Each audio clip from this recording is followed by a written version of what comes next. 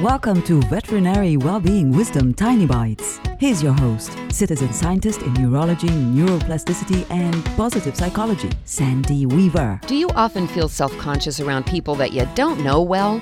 That's normal, and trust me, as you grow in self-confidence, you'll lose some or most of that uncomfortable feeling that others are judging you. You are the center of your universe, and you are not the center of anyone else's. People don't focus on you as much as you think they do because they're busy focusing on themselves. That one belief that people are too busy focusing on themselves to be focusing on you will help you feel more confident no matter what's going on. They're not focused on you nearly as much as you think they are.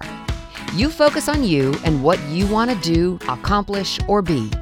Your attention to yourself is what really matters.